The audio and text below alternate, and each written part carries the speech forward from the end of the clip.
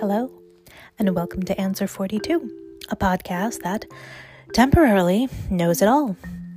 In this, my 42nd year of being alive, I've decided to harness all of the innate wisdom that I must now possess, albeit temporarily, and take stock of everything that I now know.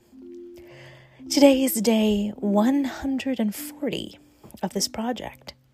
Today is also the 29th of December, and that means today you continue to harness your wisdom on regrets, disappointment with ownership. In other words, what still hurts? Every person that I've lost touch with, when that losing touch or breakup came with a sense of hostility, that still hurts. You know, when relationships end problematically.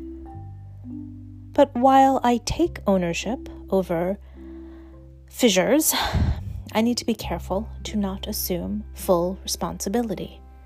As they say, it takes two to tango. However, I regret any time I ended up causing drama for the sake of causing drama. I did not realize that that is what I was doing at the time, and I am disappointed with ownership to discover that doing so, causing drama for the sake of causing drama, seems to be a part of my personality. Well, I'll work on that. Onward.